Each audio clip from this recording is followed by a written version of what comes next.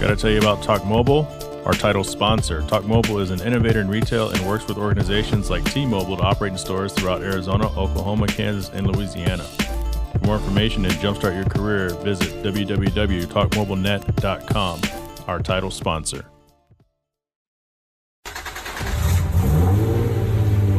Welcome back to the Hard Parking Podcast. This is your host, Jay Finning, changing things up with the music. Hope you guys like it. That's the way we're going. Want to get into some things. Coming up in a little bit, we're going to be rejoined by Brian Kalma. If you haven't listened to my Last Dance bonus episodes 1 through 5, which covers the docuseries hours 1 through 10, Brian was on all 5 of those special episodes. I thought we were done with The Last Dance, which is the documentary about the 1997-98 Chicago Bulls, but there's been some fallout, and I needed to talk to him about it and get his opinion. So that's coming up in a little bit. I'm also going to do Jay's rental car of the week, even though I'm stationary, have not left the house as far as work travel in 2 months at least. But I'm going to reminisce on one of my old rental cars that it was pretty fondly of thinking back. And I wanted to share that with you guys because part of that segment is introducing just normal, average, everyday cars to people out there who may think about buying them as, you know, their vehicle. They don't have to be high-end quality supercars, but we all drive something. What drives you? Ooh, you like that. Also, if you're new to the show, if this is your first time, please subscribe. It's the non-automotive automotive podcast. Also, check out the YouTube channel. There's more videos coming, including archival, updated audio. I feel like it's a platform that we need to expand to, although we don't have any of these super cool videos like the real YouTubers, but I'm trying. I'm spending a lot of hours learning how to do that stuff. So I look forward to your subscription on that. And of course, we're going to have some Q&A, and if we have time for it, Instagram profile highlight of the week, and Tech Talk, which isn't TED Talk, but Tech Talk, like the Builder's Corner. But first, there's something I really wanted to get into, and I see this all the time on social media, and this might get me in trouble. It might get me in trouble with a lot of my peers, but for those of them who understand where I'm coming from, they're going to agree with me. It doesn't matter if you do podcasting and you're just starting out, if you're just learning how to paint, these are your crafts. And one of the things that disappoints me a lot to see, because I get a bad feeling about it, is when you get indie podcasters, new artists, whatever. So indie means you don't have any major sponsorships. You're not like part of Podcast One or any of the major income podcasts. So like this is an indie podcast. Sure, we have sponsors, but these sponsors are peers of mine from previous relationships that I still had to prove to them that I was serious about doing podcasting before they would buy into the show. But we get a lot of indie podcasters asking their listeners, or not even their listeners, but just other people in our podcast groups, what do you want to hear? What should we talk about? I'm running out of things to talk about. Give me ideas to talk about stuff on my show. And to me, that's different than asking your listeners what they want to hear. And here's the difference. So if I do a small business podcast and it's about growing your small business and the necessary steps of marketing, if I ask you, what do you guys want to hear? Someone might say, well, within the context of your podcast, I want to know what's the best way of prospecting clients in a new area. If I don't have any experience, should I go door knocking? Should I go to the phone book? Are we still using phone books? Something to that effect. To me, that is completely different than me standing on a corner potentially and saying, hey guys, I'm here. What do you want me to talk about? Because for the vast majority of us, people aren't there to hear us for who we are per se. People are there for the content that we deliver. And in that, depending on the style of show, we're able to also give them our content in a little bit of a slice of who we are as a person. Like I said, an exception to this aforementioned is if you're running a specific show, it's about a specific thing. Like I said, growing a small business. But if you're running the style of podcast or you're doing this type of art where there is no outline, there is no style, and it's just complete randomness, even if you aren't even sure exactly what you're getting into podcasting for to begin with, is what it sounds like. But you need topics, any topics to talk about. Those who you collected initially are going to be there. So I'm talking about your friends, your family, your fellow indie podcasters like me. But if you're trying to really grow, not knowing what to talk about or asking your network to provide you with content, to me, in my opinion, is a dangerous game. It means you haven't even got off the ground very far and you're already running out of stuff. Again, people aren't there for you, who you are a person, unless it's family or friends. The random person is there for the content that you have. Are you entertaining? What's your goal? What's your purpose? Are you there to educate people? Are you there to uplift people? Another dangerous thing I'm seeing is there's a lot of mental health podcasts from people who aren't mental health professionals. That is a very dangerous game. You can bring a mental professional on your show, and so people can interact. You as the host can interact with them. But giving people advice, mental health advice, when you're not a professional is a very dangerous game. It's even harder when you're doing a solo podcast. So think of it like this whole thing is like door-to-door sales or multi-level marketing. And what I mean is when you were a kid, right? For most of us, you would sell candy bars door to door. Or you'd bring the box of candy bars home and give them to your parents, one of your parents, and they'd take them to work and sell them for you. But your immediate neighbors, your family, are more likely to buy because it's you. Not because of what you're selling, it's because it's you. As you get further down the street, the buyers start to thin out. Once you get to the next street, now it comes down to what the buyer is actually consuming. They don't care about you as much as what it is that they're spending their money on. Multi-level marketing is the same thing. You blow through your family and your friends, you find some success, and then you really find out if what you're peddling is any good because people stop being there for you. They're there for the product. Your podcast is your product. Your artwork is your product. Your message when you're doing public speaking is your product. A motivational speaker doesn't ask the crowd what it is they want to hear. The crowd is there for them to get motivated. One of the favorite shows I listen to is the Dan Le Batard show with Stu Gatz, sports podcast. When people complain about the show on Twitter, they always talk crap to the host, which, by the way, it's one of the fastest growing, if not the biggest sports podcasts in the country. But there's one thing he always says, because he works for ESPN, for everybody who complains, think of ESPN as a big buffet, a giant buffet. So the podcast world is this.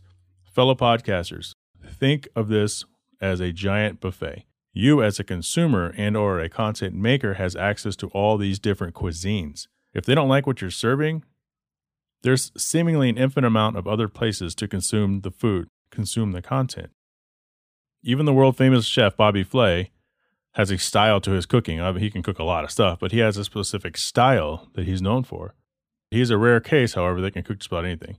But you as a consumer would be stoked to eat it because it's Bobby Flay. So that's a rare exception where people, they'll buy into it because it's him, not just because of the content, because he's earned the right to be him and still bring the people in. None of us indie podcasters are Bobby Flay.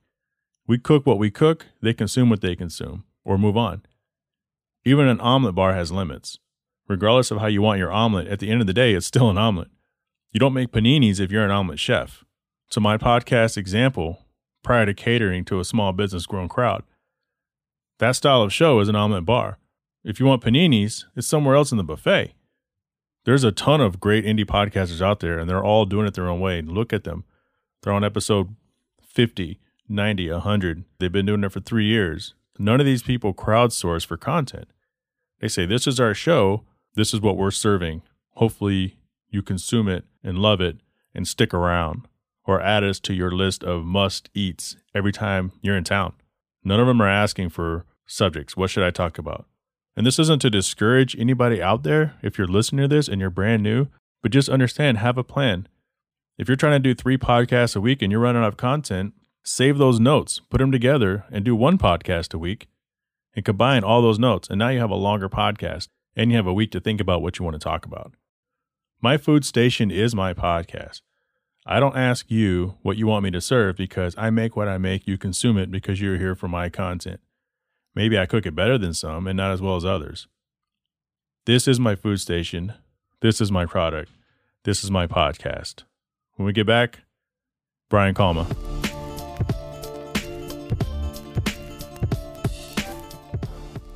Brian, welcome back. Good to be back, man.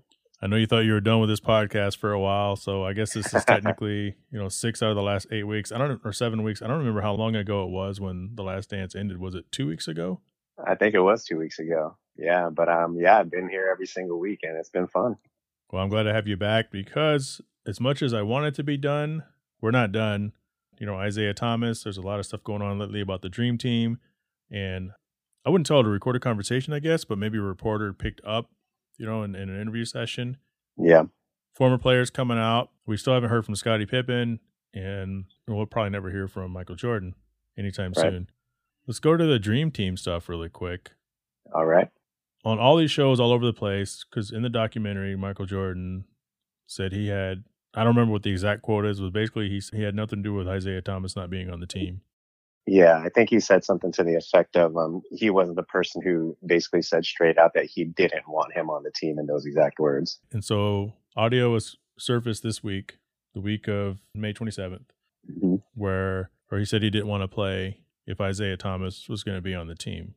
Right. To me, and I'll explain why in a few, to me, that's not the same thing as him saying he didn't want Isaiah Thomas on the team.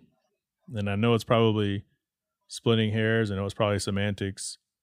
But now that this has come out, like, what are your thoughts of that? Do you think MJ was lying because a lot of people don't like the documentary because it's through him? Yeah, and the thing with that quote that they picked up from that interview in 2011 is that he said that Charles Barkley was the one who didn't want Isaiah Thomas on the team. And, it's kind of, I don't want to say disappointing, but it's like, if just the fact that he brought up Charles Barkley's name on there, and it very well might be true, but, it would be another thing if Charles said it, himself, during an interview. But, for Michael to bring it up during an interview with Charles not even there, it almost makes you question if it's true or not. We covered it in one of the episodes from one of the bonus episodes. If, we all thought that, Michael was the one who said that he didn't want Isaiah there. And I know that a few of us had said that, that may be the case. And none of us believed that he was the only one. And I still stick by that. I don't think he was the only one. Maybe Charles didn't want him there either. And, I also brought up the fact that there was that rift between him and Magic Johnson. And so I believe that, somebody other than Michael had told leadership for the Dream Team that they didn't wish to have Isaiah Thomas on the team with them. But as far as the differences in the way that it was portrayed, from the interview from 2011 to the interview for the Last Dance docuseries, Jordan just seemed to be a little bit less detailed in his explanation of it, for the Last Dance documentary, which almost makes me think, is he trying to maybe not be so in the limelight as the person who didn't want him on the team or the last voice? I interpreted that a little differently. And then maybe that's the thing, because he said Chuck. I assumed it was Chuck Daly, the coach. Mm-hmm. But they came out, he confirmed that he was indeed talking about Charles Barkley? Yeah, I believe so. If I had heard it correctly, I believe he said Charles Barkley. Or, if we do have some audio to go back to maybe sometime after this, we can, confirm that. But maybe if he did say Chuck, I assume Charles Barkley. Right. I think it's a war of words. It's semantics. Because I do remember Jordan was one of the last players to actually confirm, because he didn't want to play on the Dream Team, and it had nothing to do with who was playing. It's just he didn't want to play because he was getting tired, as we talked about before. Yeah, and he played in previous Olympics already and won gold medals, so it wasn't new to him. Right. To me, it's different than saying, I'm not going to play if I'm not going to play if Brian's going to be there. Right. Versus me saying, if you were on the team because you're going to be Isaiah, I don't want you to necessarily be left off the team. I'm just not playing if you're going to be on the team. So if you're going to be on the team, cool, go be on the team. I didn't process that as me or him. Yeah. But I understand how it could be processed like that. It's reading in between the lines. But yeah, it's well documented. And it also said that none of the other players went to bat for Isaiah. To me, I think that's a very important thing. So I think people are really holding on to this, and understandably so, this audio that is resurfaced of Jordan saying those things. But we're still missing the fact that nobody else on the team seemed to really want him there because nobody stepped up to go to bat for Isaiah Thomas when he was left off the team. Right. And that's why, I say that, even, like I said, even if Michael will admit just, verbatim that he didn't want him on the team, that there were others who didn't want him on the team either. And it was probably just because of his reputation. I mean, we don't know a whole lot about it because, you know, at least for me, I haven't heard or seen or read very much of what other superstars of the day felt about Isaiah Thomas personally. You know what they felt about the bad boys. And, you know, I'm sure that that's, you know, the main reason why he had the reputation he did with his peers. And I think that that more than anything spoke to why he wasn't on the team, you know, when the roster was finalized. Yeah, I think it could be one of those things where those guys talk to each other and it's like, okay, well, who do we have? Well, we got MJ yet? Well, no, Right. MJ said he's not going to play if Isaiah's not playing. And then the rest of them are probably like, or if Isaiah's playing, the rest of them are probably like, well, we'd rather have MJ. Right. Why has nobody come forward from that dream team? No one is coming forward. Question. I mean, that's a burning question. I heard Isaiah on Speak for Yourself the other day, and him and Jason Whitlock are really good friends, so Whitlock had him on there. He didn't say anything bad about Jordan, but he was extremely passive-aggressive in some of the things that he said. They could not get him to admit that he didn't like Jordan, but it was clear that he had been bothered of, even though he said he didn't. He wasn't bothered about it, saying things like, well, we don't have a rivalry because my team was always better than his. We always beat him. He wasn't our competition, which is facts because Jordan played on a scrubby team. Yeah. But I just kind of found that interesting. Let's move forward. Former players. So Horace Grant still won't shut the fuck up. I'm finding him on so many YouTube videos where he's still talking mad shit. And at this point, he's not even talking. It's like he's not even talking about himself as much anymore. He's calling out Jordan for calling out the entire team, which I think is incorrect when you dissect the interview. They asked Jordan about the cocaine bulls or whatever they were called. Right. He laughed uproariously. He confirmed that something that everybody in the NBA was already doing. Charles Oakley said the same thing. He said everybody was doing that at the time. It was the same thing for me. Yeah. I just chose not to partake. You know, and that's all Horace Grant is doing he's just calling MJ out for being a snitch. We talked about it, I think. What happens in the locker room stays in the locker room, although that was in the hotel room. I don't consider that snitching because he didn't name anybody. He was just confirming that those were the times. But then he's defending Scotty, and Craig Hodges is defending Scotty. And Bill Cartwright, I saw him on one. He didn't really say anything bad about anybody. He was just kind of questioning some of the same things as we had before. Right. What's the end game, do you think, for Horace Grant? Now, obviously, now that this magazine has come out from 1993, Inside Sports, where Horace Grant is on the cover next to Scotty, with quotes talking shit about Scotty, talking shit about Phil Jackson. I remember he was very unhappy back then. For him to come out now and act like that he was an angel. Yeah. I don't know. What are your thoughts on that? Yeah. I mean, a couple of things. So the first one is, I think that, you know, when it was aired that, you know, Jordan said that Horace was the one who was divulging information to Sam Smith for the Jordan Rules book, I think that's what kind of really put him over the edge and started off this firestorm. Yeah. But I think maybe going back and looking at his playing days, Horace Grant was really good. I mean, he was such a vital part of that run with the Bulls. But I think, I don't know that he liked being third or fourth fiddle on that team. Anybody who makes it to the league is somebody who is a legitimate basketball player. I mean, these guys were, you know, stars dating back to like, you know, grade school and college. And then, you know, it's and you're a starter on a championship team too. Yeah, exactly. And so, he comes to the Bulls. They have the championship run. You know, he's probably seeing Michael get paid. And so it's probably, you know, one of those things where where's my piece of the pie? You know, I'm important too. So there was probably a jealousy factor in all of that. I would imagine that, you know, that's pretty common on any team. And so part of me wonders then, going back to, you know, Jordan maybe pointing him out and saying, well, Horace was the one who was giving the information to Sam Smith. So now that Horace is reacting this way to that statement, does that make you think then that maybe Jordan was telling the truth? And so is Horace kind of overcompensating here? And because now he's got to respond. He's got to tell family, friends, people that don't remember. People are probably blowing him up as soon as it happened. Like, damn, dude, that was you. Right. Exactly. So his end game is to clear his name amongst family and friends. It's got to be. Absolutely.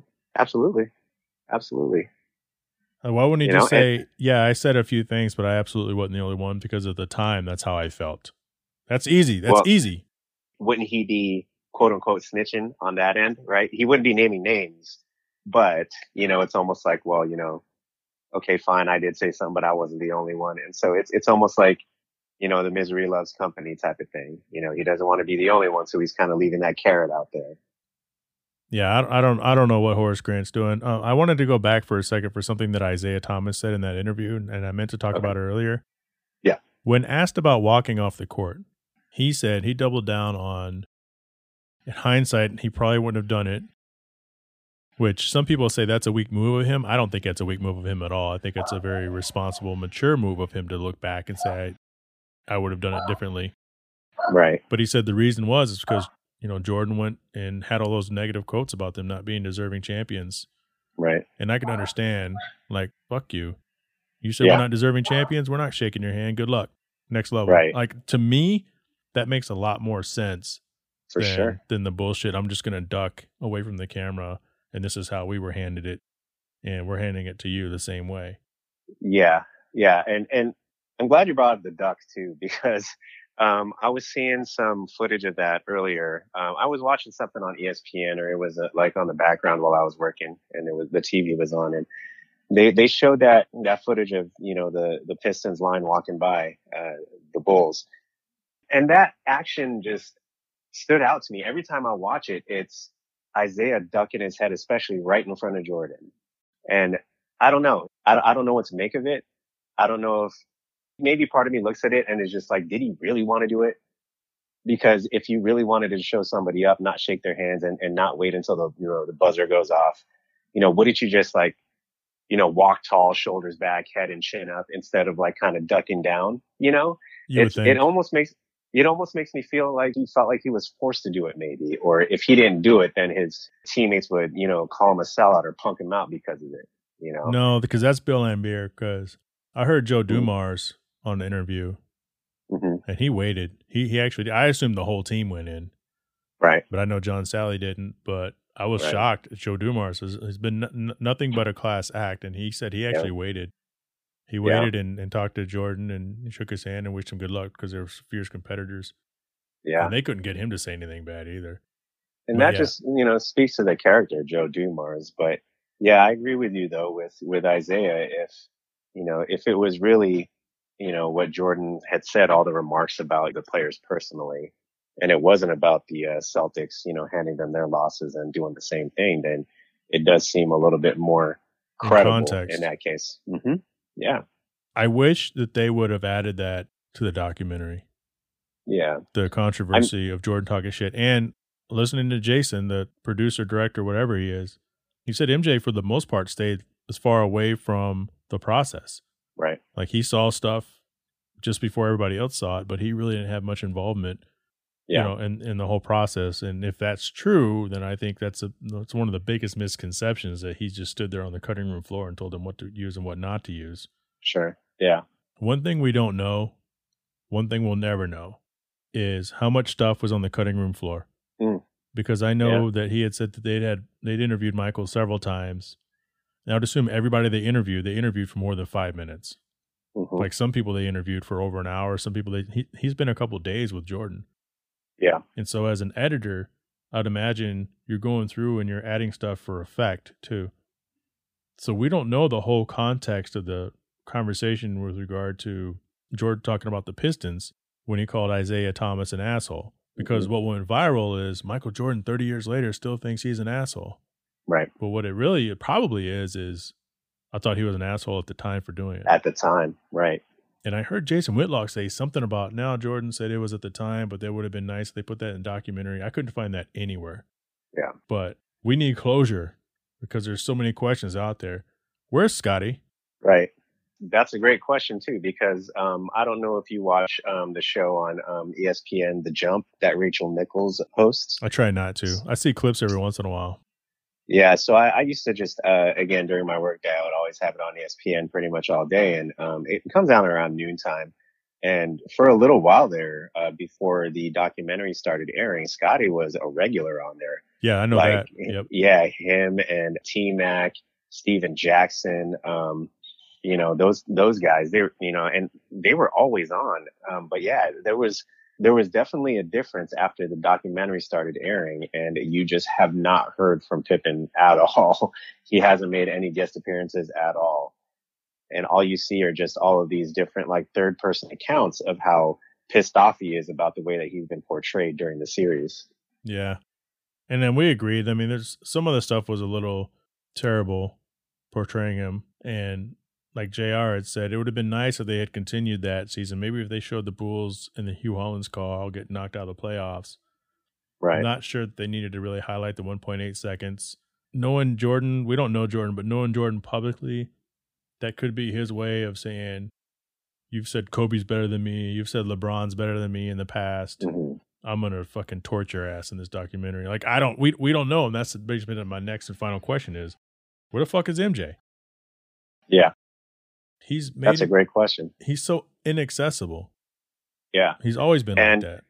Yeah. And I agree with you there.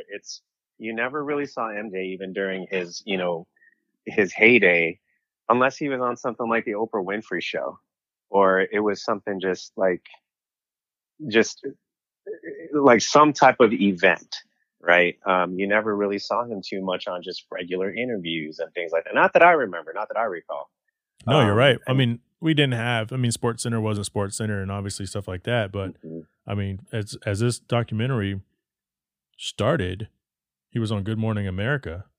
Mm-hmm. But we know he's alive. Where the fuck is he? Right. Maybe quarantining. I don't know. but you would think that he would want to have his say in order to respond to some of the things that have been said, especially from Horace, especially from Isaiah, because I think one thing you can glean from the series is that if something is said or something that is done, and it doesn't necessarily have to be directed towards Jordan, he will have something to say in response to it, and back then, yes, a lot of his talking had to be on the court and stuff, but you never really saw somebody who, would take something that somebody says, especially if it's something on the negative, and then just back away. There was always some type of response. I would love for him to come out and explain the horror stuff. Maybe he figures he just doesn't have to. Like, I've heard his son Marcus on a bunch of interviews lately. Or explain the Scotty stuff, the Isaiah Thomas stuff. And he may have actually, like I said earlier, he may have actually explained more about the Dream Team and Isaiah Thomas stuff we wouldn't know because it's on the cutting room floor.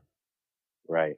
And part of me also thinks this too, is that maybe it also has to do with another topic that was brought up during a previous episode is, he didn't talk much about like social issues, things like that. Like we know today, especially the last few days, we've seen a lot of things on the negative in this country that have been pasted on our social media feeds and all over the news. And you hear a lot about the athletes putting it on their social media accounts and talking out about it.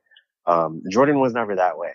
And I think one of the reasons why is that not only did he want to uphold his brand, and stay in the neutral lane, but maybe it's just that he doesn't want to stain whatever mystique or whatever personality he has in the public eye, just having the perfect persona. All that's gone out the window though, right now. So if there's ever a time for Superman to return, if there was ever a time for Batman the Dark Knight to rise, this would be the time. That being said, Brian, thank you for joining the show. We'll get you back on once Real Sports starts going back up. You'll be our official sports, whatever the word is.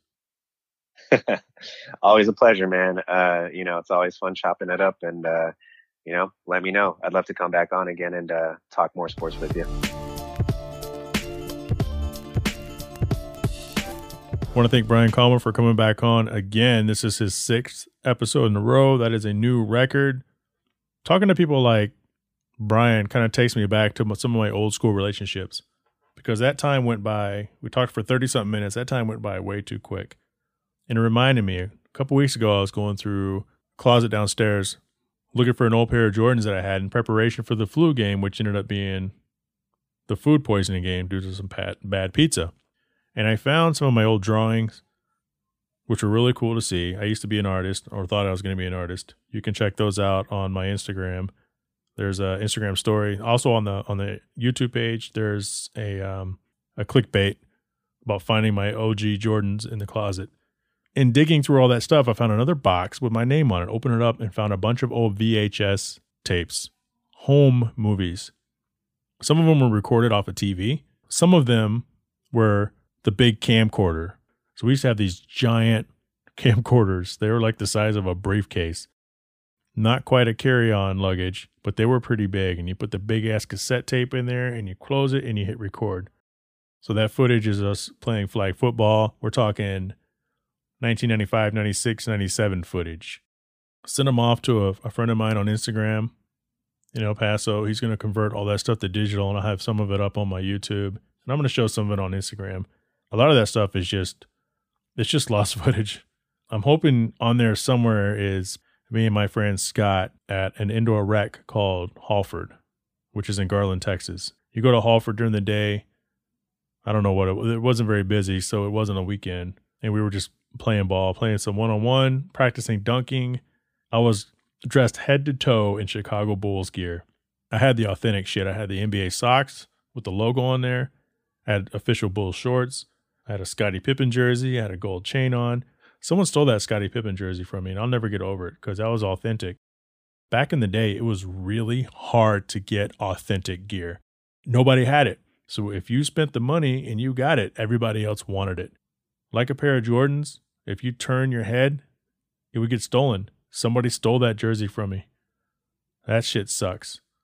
But I'm hoping that I should have that information soon. Coming up, going to talk a little bit about an old rental car. That'll be my rental car of the week. Rental car of the week is sponsored by High Quality Detail out of Tempe, Arizona. They specialize in premium vehicle protection solutions and cosmetic customizations as your one-stop shop, ranging from basic detailing options through ceramic coating, paint correction, protective film, and more. Visit Ceramic Pro Arizona, one word, or higherqualitydetail.com. Higher is one word, H-Y-E-R, first name of the owner, higherqualitydetail.com. Go online, get started, looking your best today. Since I don't have a job yet, nobody's traveling, I'm going to talk about an old rental car I had. So I decided to kind of reach into the archives mentally and pull out the 2018 Mitsubishi Outlander Sport SE. I say SE because SE is important, because if you get the ES and the LE trim levels, you know that you have an entry-level SUV. But with the SE, you still have an entry-level SUV. But it has all the nice stuff. It's got keyless entry, heated seats, touchscreen interface, Apple CarPlay, which is my deal. No CarPlay, no J. So I picked this thing up. This thing was red.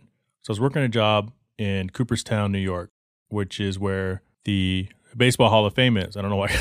That's the only thing Cooperstown's known for is a Hall of Fame. Stayed at a Holiday Inn Express, too. Anyway, picked it up into Albany. So the only way to get to Cooperstown, really, is you either fly into Albany or you fly into Syracuse. Or Schenectady. Schenectady? Albany, Schenectady? Albany, Syracuse? Maybe Syracuse. Anyway, so you pick up your rental car and you have to drive like an hour and a half. And this was in the dead of winter. It's cold as shit. And I remember this vehicle because it felt good. I mean, the interior was all right. The interface, I was loving it. Just put in a podcast or some nice music. The drive was enjoyable. The critics didn't like it very much, but the people seemed to like it a lot. For me personally, I love the fact that it had HIDs, which are high-intensity discharge headlights. Like a lot of vehicles have that, but not a lot of entry-level vehicles. This is, make no mistake, this is an entry-level SUV. And if you have one of these, good for you. I think it was a lot of fun. Kind of zipped around, looked kind of sporty, had all the creature comforts of more expensive cars or more expensive SUVs without the price tag. I mean, this is like a $14,000 car, really. At the end of the day, it's like a $14,000 car. Everything that I mentioned before for $14,000, 4 doors, obviously SUV. It's perfect if you're just starting out, young business professional, married couple, have a new child, have 2 small children, be a perfect car to cruise across the country in, run errands in. So if you ever get an opportunity to pick one up, I would pick one up if the place you're renting from has a small SUV. It's probably one of the better ones. If you have the giant luggage, I don't know, because when I travel, it's just me and a carry-on for the most part. So what do they say about it? What are the pros and cons? Well, the pros is it's well equipped for the price, which I've already told you guys. It's very well equipped for the price. It has a generous warranty, which I don't care about when I'm renting a car, but if you're going to buy the car as a used car, maybe you care about stuff like that. $14,000 car. So they complain about the ride quality, interior materials look and feel cheap. Again, entry-level SUV. Transmission is aggravating due to slow response, especially with the 2.0-liter engine, which is why I told you to get the SE, not the ES or the LE. However, the consumers give it a 4.5 out of 5 stars. And when I kind of go through what they were saying about the vehicle, they were saying that they don't pay attention to the experts. They have no idea what they're talking about. I mean, they are the experts. Would I rent one again? Absolutely. I would try out if they still make them. I don't even know if they still make Outlander Sports. I know my daughter has an Outlander. She bought one in 2019. I think I helped convince her. And she got a steal. I mean, it doesn't have keyless entry. It doesn't have automatic start. It doesn't have Apple CarPlay. She got ripped off, man. Part of the thing that I got, but for some reason she wanted room for 7. It's just her and Zeke. She could have got a Sport. Better looking car. Cuter. Better colors. Anyway, that's Jay's rental car of the week, 2018 Mitsubishi Outlander Sport SE.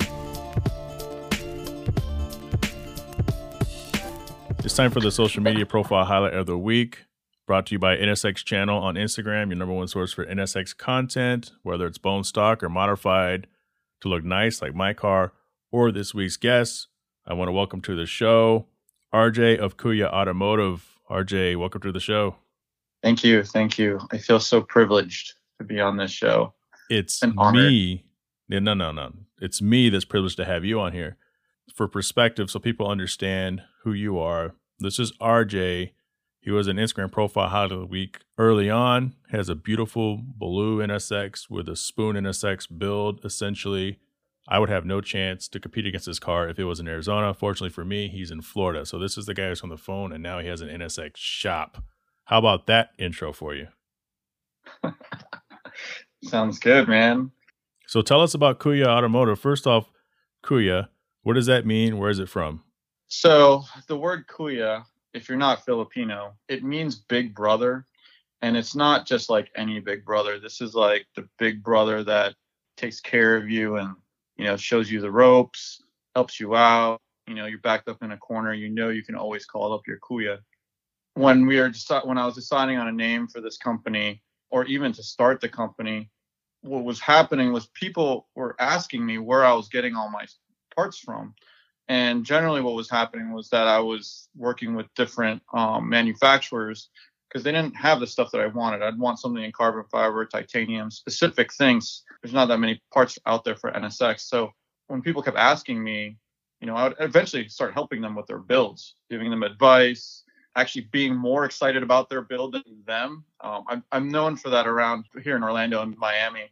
And most people will be like, man, you're more excited about me ordering this part than I am. I'm like, dude, this is life, man. I'm a car guy. So when people kept saying that to me, they're like, yeah, I look up to you, man. Like, you helped me out with my build. So, Kuya just ended up making sense at that point. No, that makes a lot of sense. Yeah. So it's like big brother protection. Big brother's got your back. This automotive, we got you. We got you taken care of. You can trust us. Come to us. We'll take care of you then. Right. And so your shop, you have all these cool NSX parts. That's even one of the first things I noticed when I asked you. I go, do you have just used parts? You have new parts? And looks like you carry some of the stuff that's been under development, and you're looking to another means of for us to buy stuff, because NSX stuff is really hard. That's one thing that people don't understand is there's not a big aftermarket, so you have to go to small shops to get things. So what are some of the things as an NSX owner that I can get from your place? You hit it right. You hit the nail on the head, or whatever that saying is. But basically, one of the problems I had when I first bought an NSX was that I was trying to find certain things that I would want. I'm used to building Honda Civics and Integras and all those kind of cars. And you can find everything under the moon for those cars. It's everywhere. Easy. Yeah. Everybody's had experience with it. So everybody talked to, like, they point you in the right direction at least. So with NSX, though, you can tell that it's a very small community, but there's a lot of different people making a lot of different small things that could help every NSX owner. So what it's becoming now, the store is becoming is more of a place where I actually reach out to these small companies now, or the small individuals, and say, hey, I see you selling this stuff. Do you want me to post it on my site, and then give you an opportunity? Because I have a lot of people coming to the site now. And so that's actually in the works now. And it's just one place for NSX people to go to. I don't want to compete against people like Science of Speed or any other big companies out there that's like their livelihood. My main thing is like, okay, let's find these little random people that are selling NSX parts and kind of gather them all in one place so people don't have to like search for them. You're an online retailer. You're a source that instead of me reaching out to these 4 different companies for these 5 different products, I can just reach out to you and get those 5 products. Yeah, it's kind of a win-win. Yep. Another thing is that, like, for example, like with the whole bulk ordering thing, I actually would order something for myself, and then I would say, hey, what happens if I buy just 10 of these? Sometimes the price completely changes at that point. For stuff like that, like one-time manufacturing, I've done that with a few different parts already. So I do have some of my own products as well that's specifically for the NSX. And again, we're talking to RJ of Kuya Automotive. Kuya, big brother, Kuya Automotive, talking about selling, procuring, helping people find NSX parts. Are there any plans to expand outside of the NSX world, or is right now is just specifically for NSX owners to go and buy some extra stuff that they could save some money and maybe get it all at the same place instead of ordering around? So there is a plan for that. So actually, I don't know if you're going to talk about this later, Jay, but the Acura TLX just got unveiled today.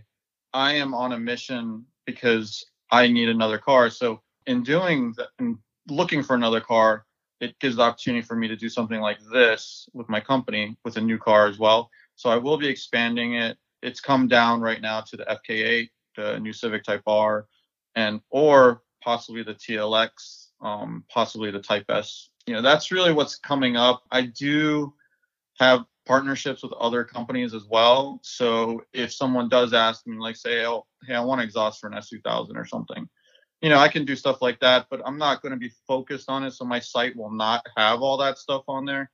But if someone asks me and I can help them, which happens a lot, I'll just go ahead and take care of the order and, try to help them out. One thing I have with some of the companies that I've worked with like that before in the past is some sort of a distribution rights type of deal. And I think that's the best way to protect your investment. So yeah, any type of advice like that, specifically like that, that's good for me to hear. So, I'm open-minded for any changes for that or anything I can improve on. I see it. People are really starting to reach out to me to do stuff. And I'm like my newest thing, I don't know if you saw it yet today, people want the same badge that's on my car. So there was a little debate on that, I think, on the forum I saw. Right. I'm 99% sure it is new sports car experimental as opposed to new sports car experiment. Right. So actually, the badge that I purchased, I bought this badge about 6 years ago, right when I bought the car. I bought it from some site. And it actually says NSX New Sport Experimental. So it's missing the word car there, or it's missing, I've heard 4 variations now of what NSX actually stands for. I've had people bring out documentation and bring out magazines and send me pictures of it saying, hey, it should be this.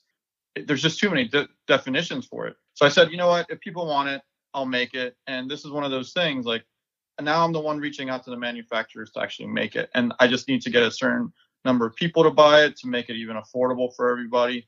So like if I only had one person that wanted it, it was like $90. So it doesn't make any sense. Yeah. So I think it looks great on there. Yeah, thank you. And that's one of those things, man. Like when you're building a car, right? You want it to be really like unique, right? And what I'm finding, the longer I'm doing this, I've been building cars for 20 years, but the longer I do this, the more I realize that like I'm just happy that people like my style, and then they start imitating. So what's that quote? Like imitation is the greatest form of flattery. Right. Yeah. So there's actually, because you said it, I have a spoon build NSX. There's actually 3 more in Florida that are coming because I think, I don't know if it's necessarily because of me, but, I'd like to think that maybe because they saw my car up close, they're like, okay, I really do like that. And then they're actually coming out. One's already out in red. It's awesome. It's a beautiful car too. But yeah, there's going to be 2 more. So there's going to be 4 of us in Florida that have a very, very similar style. We're all going to be unique in our own way. But I think I'm like flattered when someone wants to do something like that. So even with this badge, when the guy kept asking me for it, I was like, okay, You know what? All right, let's just do it. All right, that sounds good. RJ, I want to thank you for coming on the show and talking about Kuya Automotive. If people want to follow on Instagram, it's KUYA_automotive. Yep. In your website. It's www.kuyauto.com, just kuyaauto.com. Thanks. We'll be looking out. I'll be talking to you soon. Thanks for coming on the show. All right. Thanks, Jay. Take Thanks. care. It's time for the Builder's Corner segment. Builder's Corner is sponsored by DressUpBolts.com. Follow them at DressUpBolts on Instagram and visit them at DressUpBolts.com. They have titanium bolts that not only vastly improve the look of your vehicle, but serve as a purpose as well. Available to dress up the engine and the engine bay. Have kits ready to go for your specific application. So pay them a visit. Let them know Hard Parking Podcast sent you. In fact, use code HARDPARKING, one word, and save 10% today. Our guest coming back for the second time, now he's even more famous, is Chris Cut NS Extra on YouTube. You may have seen him cutting his NSX in half. Chris, what's up? What's up, man? I don't know about more famous, but... You didn't have a YouTube page last time we talked. That's true. Yeah, I just started it up about 5 or 6 weeks ago. Yeah, I was just say we talked forever ago, officially on the podcast. We communicate quite often. So you upload this video and you cut your car in half. Well, not your car, but the other car that you bought. Yeah. How much have you been hearing of people been kind of being like, yeah, that's awesome? Or they're like, how could you? Well, there's so few of us left. So there's a mix. I've got everything from people basically cheering me on to death threats. So the death threats are, joking around, I'm sure, but it's just people are upset about it. But for the most part, I've been getting some support. I'd say maybe 1 to 2% of the people are extremely negative about it. But the way I look at it is I'm giving the car its only chance to be on the road. What a lot of people don't know and what I haven't really mentioned, I think, is, I spoke about how the car was in a bad collision, but to be more specific about it, the car was actually hit in the rear, bad enough to salvage the car. And the owner had bought it back and repaired it and got a rebuilt title. Then the car was hit again in the front. And this time it was hit so hard in the front that the floor actually buckled. And so it was salvaged for a second time. And insurance companies won't allow you to rebuild it or send it to auction the second time that it's salvaged. Right. So this car could never be on the street legally ever again unless you were to hang a dealer plate on it or something. And the amount of money to get it restored to me just didn't seem like it would have been worth it. So. That explanation silences anybody who has a problem with it, to be honest. Yeah. Essentially, it's yours.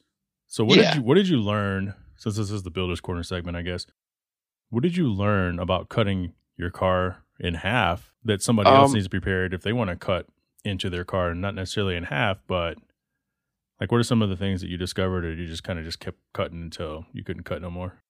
So in all honesty, it took me way longer to decide where to cut than to actually cut. It took me months to figure out where I was going to cut the thing, and only 10 minutes to actually cut it. And something I've learned, I probably could have done it faster if I'd used my plasma cutter, but I think it would have not been as nice as straight a cut. Another thing I noticed is other people have built trailers out of cars, hot rods, yes. Stuff like that. But I did a lot of research and I couldn't find any videos on, DIYs on it. And, I wish that I could have, because it would have made my life easier. This is all a learning process for me. So I feel like documenting it will hopefully help the car community and anybody that wants to do the same kind of crazy idea. Another thing I realized is people that do trailers out of wagons, hatchbacks, or even sedans, they cut them in the middle usually, and they keep the back doors intact. And for some reason, proportionally, those trailers look great. An NSX, on the other hand, when you start to cut it up, it starts to look weird. As beautiful of a car as it is, proportionally, a whole NSX looks nice. But when you start cutting it up in different sections, parts of it start to look strange. And I had a lot of options on where to cut this shell. I could have cut it, at the front clip and basically you would have known as soon as you looked at it that it's an NSX, because I believe the doors are definitely part of the NSX that make it have its qualities and make it recognizable. But I thought it would have been strange proportionally to carry around 80% of an NSX behind my other NSX, so that wasn't really an option. And it took a lot of time to decide where to actually cut it. And in the end, I just kind of said, screw it, and cut it. So what people don't realize, you cut up 2 NSXs in that video. Yeah, sort of. Yeah, I thought you were trolling at first. I go, oh, this isn't actually the video. And I go, oh, shit. Yes, it is. Yeah, I bought some RC cars to cut up. I bought 3 of them to cut up so I could do 3 different versions. And I ended up as I was looking through the Photoshops, I kept coming back to this one design, which was basically 50% of an NSX cut at an angle. And so I did it on an RC car, and it came out looking pretty much how I'd imagined it. So that's the style I just went with. So how long is it going to take you, do you think, from this point to finish it? Is it just going to be an end-of-the-year project or what? Well, I'm behind schedule. My plan was coming, right? The road trip is supposed to be coming. My plan was to leave towards the end of August to go across the country with my dog. But this whole COVID thing, and I hate to use it as an excuse, has kind of messed me up because I ordered some Workmeisters for the trailer, the NSX trailer, to match the main NSX. And I ordered air suspension. I haven't got any notice back about that yet for the trailer. So I'm behind on getting parts, and I'm also behind on actually doing the fab work for the trailer. And I'm not a very experienced fabricator, especially with metal. I have 0 fabrication experience with metal work. But with carbon fiber, I have limited experience, so I think I'm going to try to do that. So what I'll do is I'll use one of the other NSXs for a mold, basically, for the doors, and I'll go over them with carbon and just kind of get a rough shape of them. And then I have to figure out how to attach it to the actual trailer because they won't be functional doors. So... Yeah, it looks like you have some planning to do. Maybe reach out to some other fabricators and see what people are doing. Like some of the SEMA build guys might be able to chip in and help you out with some tips. Well, one of the things I'm going to have to learn, and I'm sure there's some kind of mathematical equation for it. I've heard the number 15% thrown around, but I think it's about 15% of the weight of the trailer is supposed to be on the tongue. So I'm going to have to figure out how long to make the tongue so I could have the proper amount of weight on the hitch. And then the hitch on the NSX is another thing because not a lot of people have put hitches on NSXs. They're not known for towing. So that's going to be its... It's got to be a customized bar for sure, because I can't even think of where you would do that. Where would you attach it on the lower subframe? Yeah, I'm thinking I will build kind of a box sort of in between the crossbar and the rear subframe rails. And it would be one piece on that. And then maybe I'll incorporate the crash beam, the bumper crash beam into it and try to mount the hitch to it. I honestly haven't given it that much thought. I'm just kind of playing it by ear and just winging it. Well, cool. We'll be looking forward to the next phase of this project. I want to thank you for spending the time. If you guys, once again, this is Chris Cutt. If you want to follow him on Instagram, it's NSXtra, NSXTRA. So no 2 X's, just one. And then his YouTube page. Follow along on this build. It's an exciting build. No one's done it before with an NSX. Well, thanks, Jay. I appreciate it. And I appreciate you giving me the time to come on. Of course. We'll talk to you again, as always. Thanks, Chris. Talk to you later. Thanks. See you. It's time for the Q&A segment, sponsored by Last Era Brand Motorsports Clothing. Celebrate and represent the last era of great cars. We're talking about the 80s and 90s, or whatever you think is truly the last era. Follow them on Instagram at Last Era Brand, all one word, or go shopping at lasterabrand.com, also one word. Tell them the Hard Parking Podcast sent you. Let's see, I don't know if I should do the car questions or the non-car questions. I only wanted to choose one of 2 of each. Ended up with 4 car questions and 3 non-car questions. Some of you have had your stuff read before. That means I don't have to send you anything. I can save on merchandise. Let's go to car questions first. So the first car question comes from Will. Will LS430, formerly known as Will Lotus. Congratulations on your baby girl, by the way. Is a big brake kit worth the price over a standard brake kit? In short, I'm going to say no. And here's why. Vehicles come from the factory with brakes. They can handle almost anything you throw at a vehicle in stock form. Once you start modifying the vehicle, you want to do autocross, you want to hit the track, whether you do a naturally aspirated build, you boost it, you supercharge, now you have a lot more power to the vehicle. Now you want to upgrade your brakes. But if you're just doing car shows, cruising, just want the look, they're very expensive. Big brake kits can be extremely expensive. Nothing wrong with your stock brakes. If you want to spend the money and upgrade, go ahead. I have huge brakes on my NSX. I had big brakes on my NSX before I went turbo. I like the look, I like the stopping power, but the OEM brakes work just fine. In fact, trivia for you guys. From 1991 to 2005, every single Honda NSX/Acura NSX that was produced was driven by one of like a handful of test drivers over in Japan. And every single one of those cars went through the exact same rigorous testing as an NSX-R. Stock brakes, nothing wrong with them. Chris Nestor asked, which is CRS Nestor, what's the first thing you would advise someone just coming into the car scene? I like how I pick questions that are basically essay responses, but I'll try to keep this brief, depending on what they're trying to get into. So the scene means you're starting to show up to meets. Maybe you want to do car shows, maybe just like hanging out, keeping up with the Joneses. I would say just keep an eye on what people are doing. You don't necessarily have to copy somebody. In fact, I wouldn't recommend you copy somebody, but there's not enough unique parts to go around depending on what type of car you have. Start asking questions. Don't get something just to get it, and don't get it just because everybody else has it and just think it's cool. Get the wheels you want. Ask questions on what tires to get. Don't always save the most money when you have an opportunity. Get the best bang for your buck, but don't buy something just because it's expensive, and don't buy something just because it's cheap. Your car is your transportation device. You don't want your wheels breaking on you. You don't want your brakes breaking on you. No pun intended. You don't want your tires blowing out. But don't say, hey guys, which wheel should I get? Because it's no longer your car. It's the community's car. See what I'm saying? So take it easy. Pay attention. Do what you want for you. It's okay to ask people their opinions, especially your friends. I Smoke Fat Doobies, all one word, asks, what JDM car would you choose over your NSX if you had to choose? I'll tell you what, I thought about this quite a bit because the arrogant response is there really isn't one that I would pick. But what I'm thinking of when you say that is old school. The reality is there really isn't any JDM car that's as good as an NSX from the factory. That's the reason why it's premium. By the time the R34 came out, that's the only late 90s, early 2000s JDM car that can even hold a candle to the NSX. The R34 GTR is a beast. It's a little bulkier. It's not as sexy, but that's a hell of a car. The RX-7 FD, I'm sorry guys. The Toyota Supra, I'm sorry, they can't hold a candle. Look it up. The numbers wise, the drivability, the attention to detail, the build quality, not even close. In fact, the Supra drives like a boat. I've said it before, I'm saying it again. And I like them, but that's the reality. If I could pick any JDM car though, I'd probably get an LFA. A lot of people don't like it, a lot of people love it. Apparently, no sound like any other car in the world. It's a true exotic. It's rare. It's a really nice car.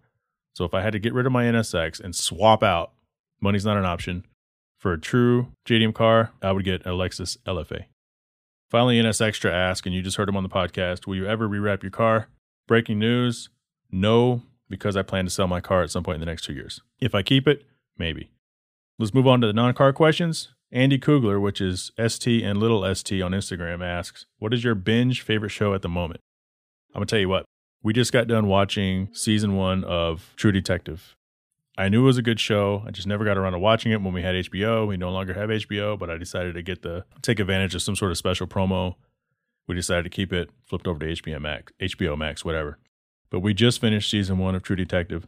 Matthew McConaughey, Woody Harrelson, partners, they hate each other. You're talking crazy crimes, murders, abductions, children, sick shit. Louisiana. Critics gave it 87. The audience gave it 97. Tells you everything you need to know. Another question for Will. What is the best breakfast combo? So I've stayed at some hotels where the breakfast is part of the deal. And I've had a coupon to stay at really nice hotels and not spend a dime. Once stayed at a place in the Big Sur, which is Carmel/Monterey, California, for Monterey Car Week. And I had a coupon, a virtual coupon, essentially. I can get breakfast for free for 2 people. So I ordered 2 plates. Got scrambled eggs with cheese, hard scrambled, side of bacon, raisin bread toast, fresh fruit, glass of orange juice, coffee, which came with a carafe. Sat there, ate it, overlooking the Big Sur, the rough waters of the ocean. That is the best breakfast combo. Other than that, nice, delicious bacon, black coffee. So Mimi, Ride or Die, asked me this. And I typically hate these type of questions, but I decided to stick with it and do a little research, so I had a good answer. So you're stuck on an island with 3 things. What would you be stranded with? When I first saw this, I thought to myself, well, if I'm stuck on an island, chances are I was on vacation and shit got fucked up.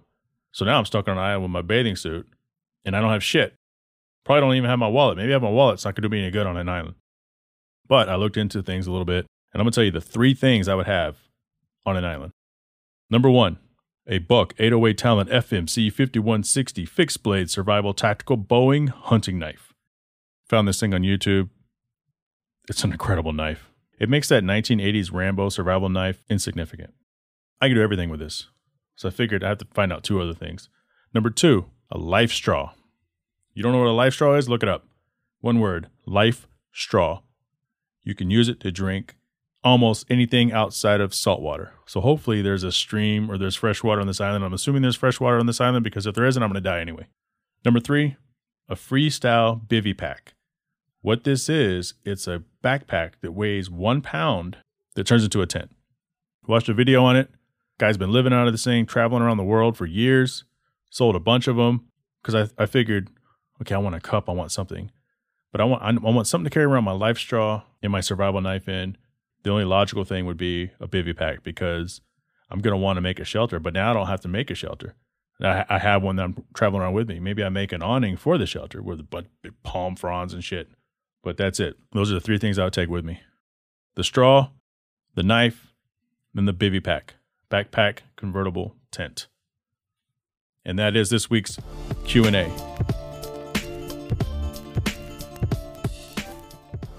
I want to thank Chris Cutt for joining us. You can check him out on YouTube. Look up NS Extra, NSXTRA, or look up Guy Cuts NSX.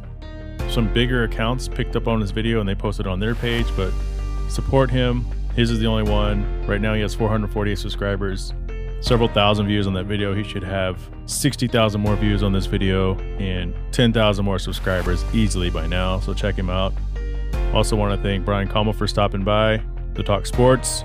Also want to thank RJ, Kuya Automotive. If you're an NSX owner, you want to check out his wares, go and check him out.